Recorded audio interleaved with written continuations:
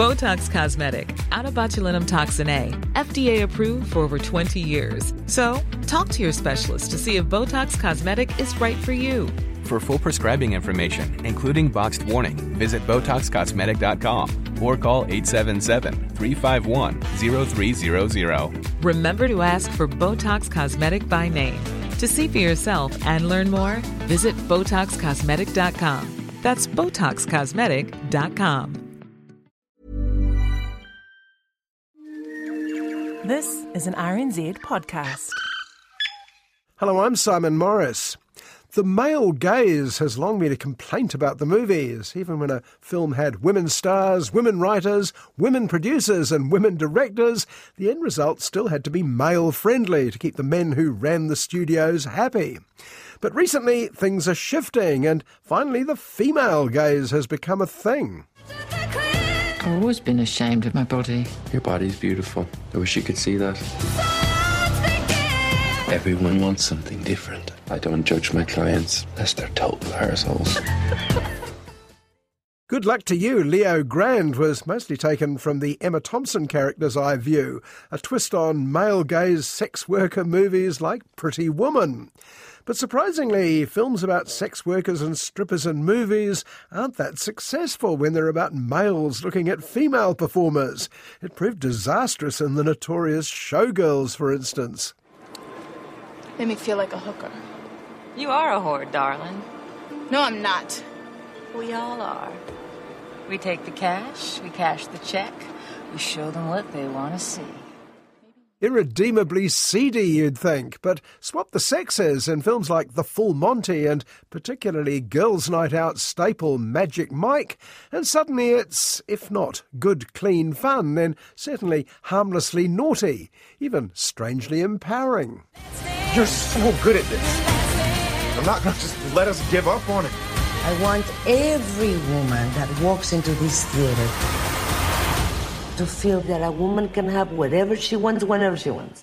Clearly, star Channing Tatum, a former male stripper himself, and director-producer Steven Soderbergh know their audience as they weigh in with number 3 of the franchise, Magic Mike's Last Dance.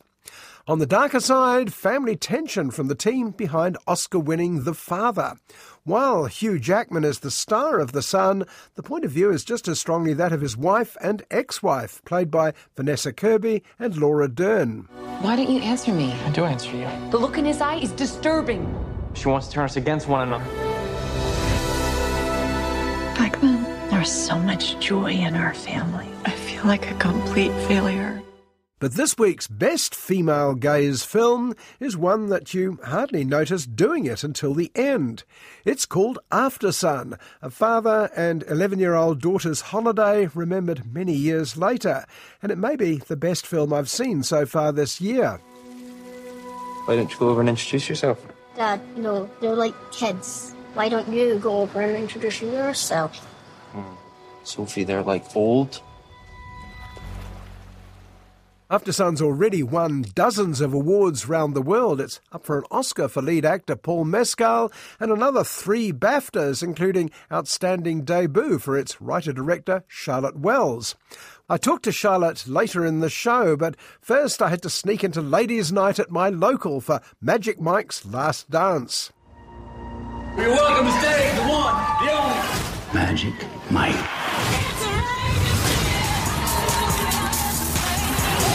The law says that you cannot touch. But I think I see a lot of lawbreakers up in this house. The first Magic Mike movie was an eye-opener for me at the time, though 10 years later the plot's rather faded in my memory now. I do remember it was about male strippers led by Channing Tatum and a leering Matthew McConaughey, and it was predicated on the idea that girls just want to have fun, so why shouldn't they?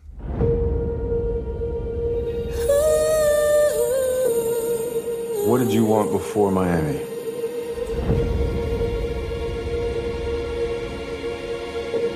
I just wanted to escape my life.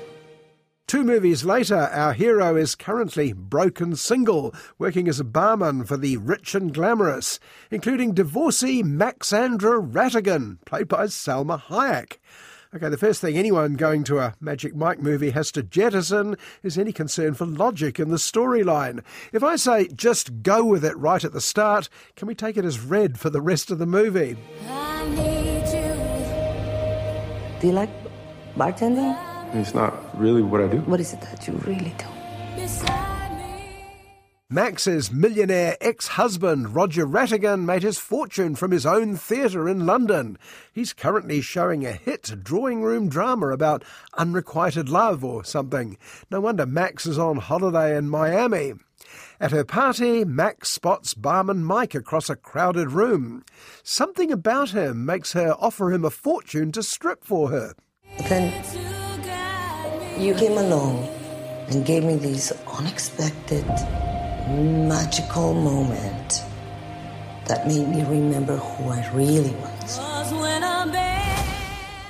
We agreed, no questions, OK? After Mike's performance, Max decides that he could be just what the stuffy theatre scene in London needs. She comes up with another enormous cash offer that Mike can't refuse, and suddenly he's no longer a stripper. He's a West End showrunner. Come with me to London. Let's go. Why are you in London? I'm going to put on a show at this famous theatre. Salma Hayek is an unexpected West End entrepreneur, certainly, but that's by no means the most unlikely thing about Last Dance. But at least there's an explanation. Her part was originally going to be played by English theatrical Thandiwe Newton, who suddenly remembered a pressing appointment after a week or so, leaving the floor clear for Salma. People are numb, disconnected. We're going to wake them up with a wave of passion they've never felt before. Hell yeah.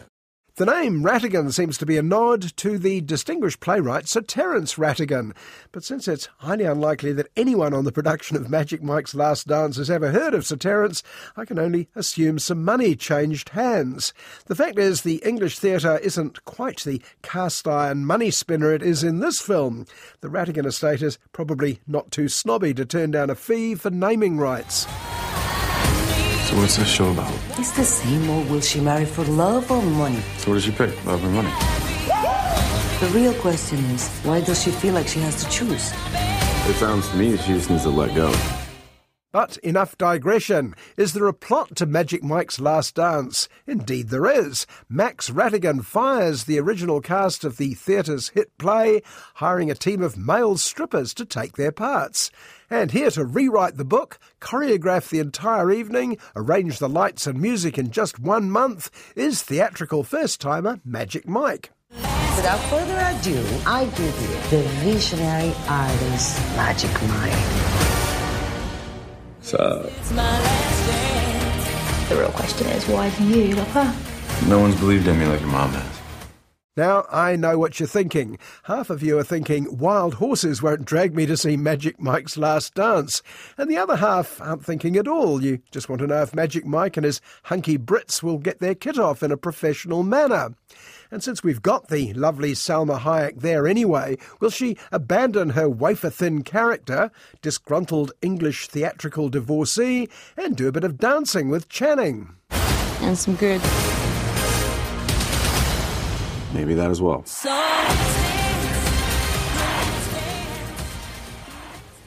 Well, you don't need me to answer that, of course.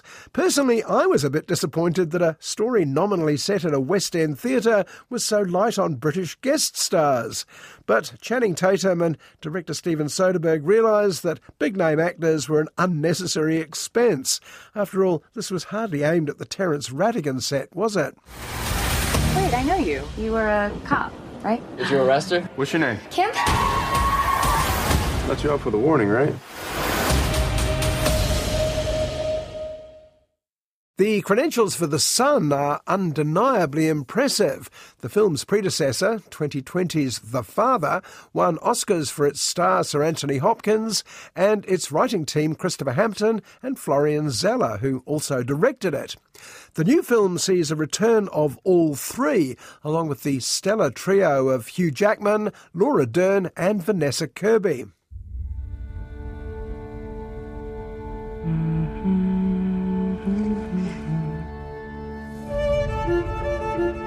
What are you doing here? Nicholas hasn't been to school in almost a month. Like The Father, it's based on a stage play, also written by Zeller. It opens on new mother Beth crooning to her baby boy. Her husband Peter watches fondly, and then there's a knock at the door. It's Peter's ex, Kate, at the end of her tether. Beth, sorry, Kate's just here to talk to me about Nicholas. We've just found out he hasn't been going to school for almost a month. It's not only that, Peter. He's not well. After their messy divorce, Kate has been bringing up their teenage son, Nicholas. He's dropping out of school, he's got no friends, and he's starting to scare Kate. Peter feels pressured as his old family encroaches on his new one, but he agrees to sort it out for Kate. I wanted to ask, how are you? Has something happened? You realize the school is talking about expelling you. Can I live with you? Peter has always prided himself on being a good father, even if he's not always around. He's a busy lawyer, after all. He sweeps in, though, and offers an elegant solution. Nicholas can move in with him, Beth and the baby. He'll go to a new school and sort his life out. Job done. You can't just show up here with no warning. What's the problem? Has something happened? Yes. Nicholas has come to live with me, and he's improving, but he's a little fragile. Kate is relieved. New wife Beth is less confident. She barely knows Nicholas, who's shown no interest in getting any closer to her. And once Peter starts trying to get to the bottom of what's bothering Nicholas, it's plain that easy answers are not going to work here. I've tried to be there for you. I've tried to give you strength. What's going on? Are you on drugs? You think you can just live your life doing whatever you feel like? I don't know what's happening to me. Nicholas is played by young Australian actor Zen McGrath in his first major role. He's all too convincing, initially monosyllabic, then demanding, and then laying the blame on his increasingly desperate parents. If you've ever met a teenage boy, or been one, you'll recognise Nicholas instantly. I feel like a complete failure. I wasn't there for him. The Father explored dementia, a common problem with our increasingly ageing population. The Son is the nightmare of parents facing a range of mental illnesses that their own parents either were unaware of or refused to accept. Well, that was certainly the case with Peter's own father, a small but terrifying role for Anthony Hopkins. Listen, if it suits you, I can easily take on the role of monster and bow to your perfection. Yes, you have suffered so much, and your daddy was not nice to you, nor to your mama. Fine. So what? Don't you think it's time you started growing up? Because, believe me, it is pathetic. Peter's fear has always been ending up like his cold and distant father. But parenting is hard, and with each false step he feels he's letting everyone down, not just his son, but his two wives. For all the fact that Hugh Jackman and young Zen McGrath have the lion's share of the dialogue, we find ourselves looking through the eyes of Kate and Beth. There used to be so much joy in our family. You give these big speeches about life, and then you abandon us. I have the right to reinvent my life! Laura Dern as Kate, unable to face a problem she's unqualified for, keeps looking back on an idealised past, a neverland of happy families. Meanwhile, Beth, a silent, watchful performance by Vanessa Kirby, knows how unhappy Peter was back then, and she also sees him making the same mistakes with his new family that he did with his old one. You said you don't feel very close to people your age.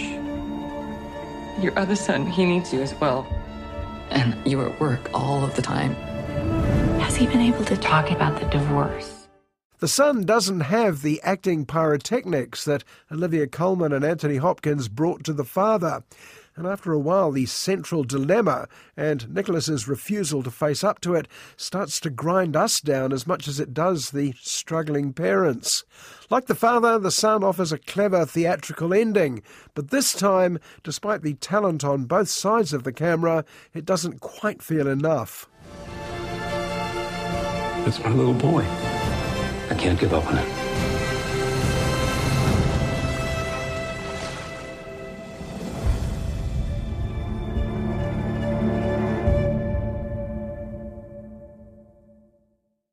After Sun surprised many pundits by picking up an Oscar nomination for Best Actor and doing even better at the Baftas. 3 nominations, including Outstanding Debut for writer-director Charlotte Wells.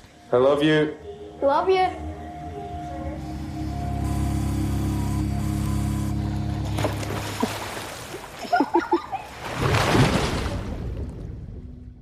Well, that's because not many of these pundits had seen After Sun when it was nominated. It's a little gem with 2 dynamite leads and more than one puzzle at its heart that only come clearer when you think about it later. Charlotte Wells, congratulations on a wonderful movie. Thank you so much. Thank you. Have you been surprised at how well it's been doing worldwide? I counted up 155 nominations and 59 wins, according to Google. Yes, I have been surprised. I don't think any of us really saw this coming, saw the film having the reach that it's had, but it's certainly nothing to complain about. On the surface, After Sun seems simplicity itself. It's 11-year-old Sophie going on holiday with her father, Callum. So who are they? Who are Sophie and Callum? Sophie and Callum are father and daughter. Sophie's 11, Callum is 30, about to turn 31 on this holiday. They don't live together, so this is treasure time that they are spending on holiday, which we learn they do every year, go on holiday together. And they are close. From the moment that we see them, we see his broken arm resting on her on the bus as they travel from the airport to the hotel late at night. And it is a warm and loving relationship. It seems an idyllic holiday, but there's a slight sense that there's a bit of pressure, particularly on Callum. I mean, can you explain that at all? Yeah, I mean, over the course of the film, it is gradually revealed that Callum is struggling privately in a way that he goes to great lengths to protect Sophie from. You know, the actual details of this are, well, they don't all come out, but they come out in sort of smaller doses throughout the film. But it took me a while to notice another thing, though anyone under 25 would have spotted it immediately. No cell phones. There are no cell phones at all on this holiday.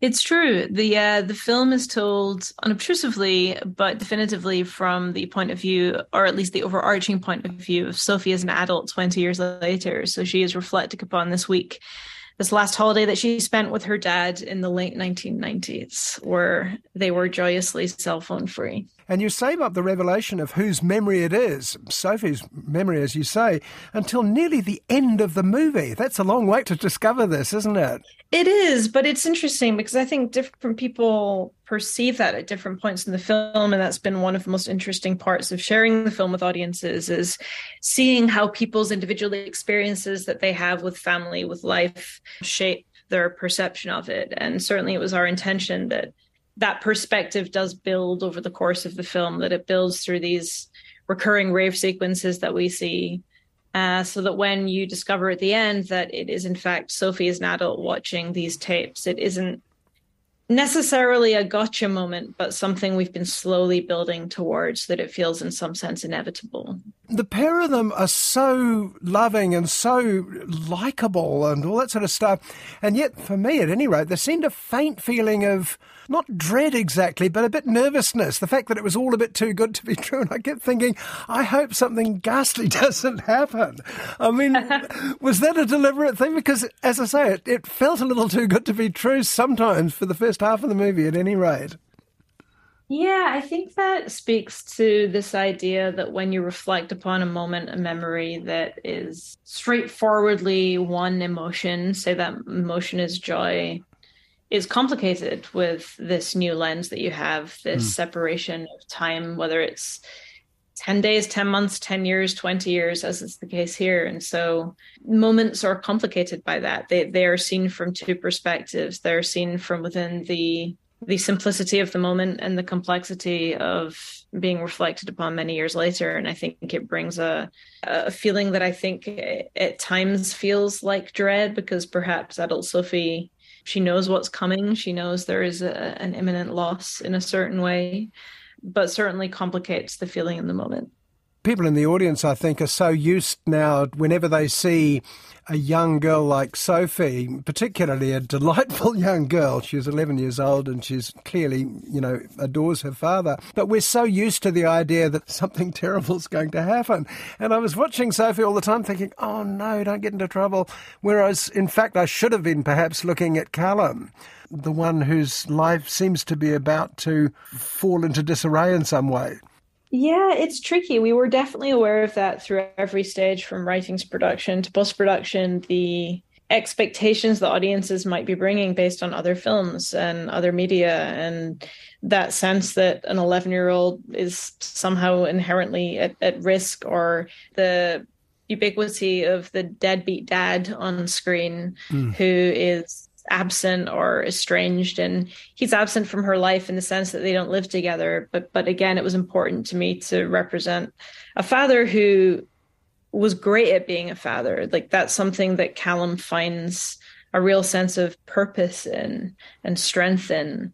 And I think they give each other something that they don't get elsewhere. And that's what makes that relationship so special to each of them, that they're the best versions of themselves when the other is around. Obviously, casting in this was absolutely critical. How early in the pre-production did you discover Paul Mescal, who's up for all the awards at the moment? He certainly is. We cast Paul. We made final casting decisions, I think, around March, and we began to shoot in May, so a couple of months ahead of time. But it had been a long process, and we started with Sophie. It was a 6-month process to find Sophie, which we knew would be true, and I worked with Lucy Pardee, my casting director, who has an extraordinary talent at finding discoveries, especially children who have never performed before. And that's how we found Frankie. She really was a hard-won discovery, had this talent she had no idea she possessed, had never acted before, not even in a school play. Now, this is Frankie Corio, and I would have thought that actually the time would have been very tight to be able to find somebody who is the specific age that she is. You clearly only had a few months to be able to find that right person. Yeah, well, we had a good 6 months, I think, in the end to cast. So it was a good amount of time. But I think what was interesting over the course of casting was finding that 11 really is this precipice between childhood and adolescence. But the same was true of Callum. We realized that we were looking for somebody occupying this middle ground between one stage of life and another, leaving young adulthood and entering a more serious stage of life, I suppose, into his 30s. And that was tricky too, is finding somebody who looked younger than they were in Callum, who was closer to 30. And in Paul, we ended up casting down a little bit because Paul wasn't that age. He was 25 when we were shooting. Had you seen him in anything before? I mean, he was famously in Normal People, which was the great lockdown hit of the COVID era in some respects, wasn't it? Yeah, of course, that's where I knew him from, alongside, I think, just about everybody else. And had the opportunity to meet. We had an amazing conversation. He was committed right away to the role and to the character, and was so thoughtful and prepared, and made it clear that he would be a great partner. And that's always what I'm looking for. Collaborators who can make the work better, who are willing to be pushed and to push and together to realize the best version of the project. And that's certainly what I found in Paul. He was tremendous to work with. He's also an excellent actor, always striving to be better. And I think he has a really interesting physicality too, the way that he moves, the way that he occupies space. He felt right in so many ways. I mean, I thought the same thing in a way about Frankie Corio playing Sophie, where there was something about her ease with older kids. She hangs out with sort of some of the teenagers and you think, oh no, this is where it's going to go wrong. But it doesn't. It goes really right. Everyone behaves so well. Yeah, they're a good group of kids. Absolutely. and I don't know. I was interested in portraying something that felt somewhat authentic to my experience, that wasn't punctuated by excessive drama just for the sake of making a film, where the drama and the tension really relates to people's internal state of mind and internal conflicts. That's the kind of conflict that I'm interested in as a writer and as a filmmaker. And it's hard sometimes to communicate on screen, and it requires walking a knife edge of subtlety sometimes not to fall too dangerously onto either side. I have to ask about the title. Why is it called After Sun? After Sun is, intriguing. I'm not sure if this is also true for you, but certainly in the UK, After Sun is the lotion that you apply after burning your skin inevitably as soon as you step into the sun. And that was just the title. It was in reference to the lotion, and it was always After Sun. And I find that titles either come easily or never at all.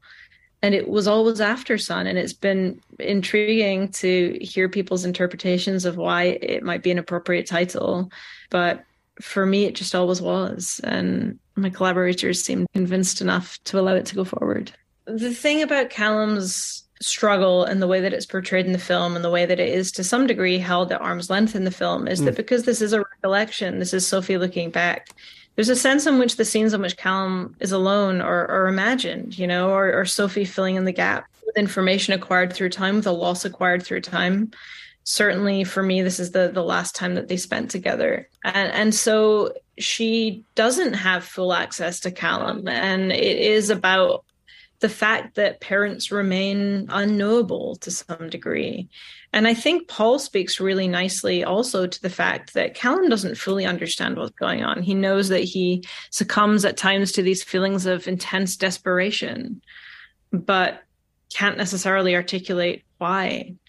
And that's, a central part to the film. There are no easy answers when it comes to crises of mental health, and there are no easy answers here. That ending it's the happiest and most unhappy ending at the same time. The farewell at the airport is just devastating, I thought. Yes, it is. It's a farewell, and it is her letting him go to some degree. But I think it's also about the love that endures and what he gave her and what can transcend loss.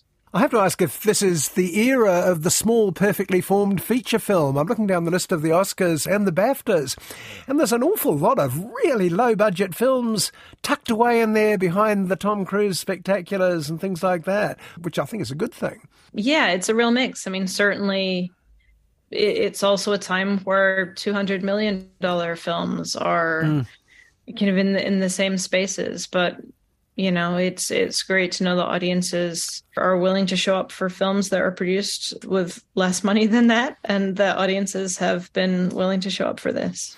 I'm looking to continue to use film as a means of genuine, artistic expression, and I'm not sure what's next, but I know that it will be a process of discovery when I finally have the space and time to face that blank page once again.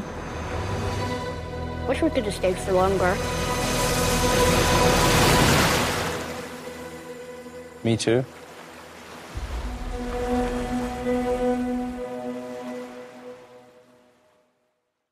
Writer-director Charlotte Wells. Her debut feature, After Sun, nominated for 3 BAFTAs and 1 Oscar this year, comes out next week. I can't recommend it highly enough. The performances of Paul Mescal and 11-year-old Frankie Corio will knock your socks off, I promise you.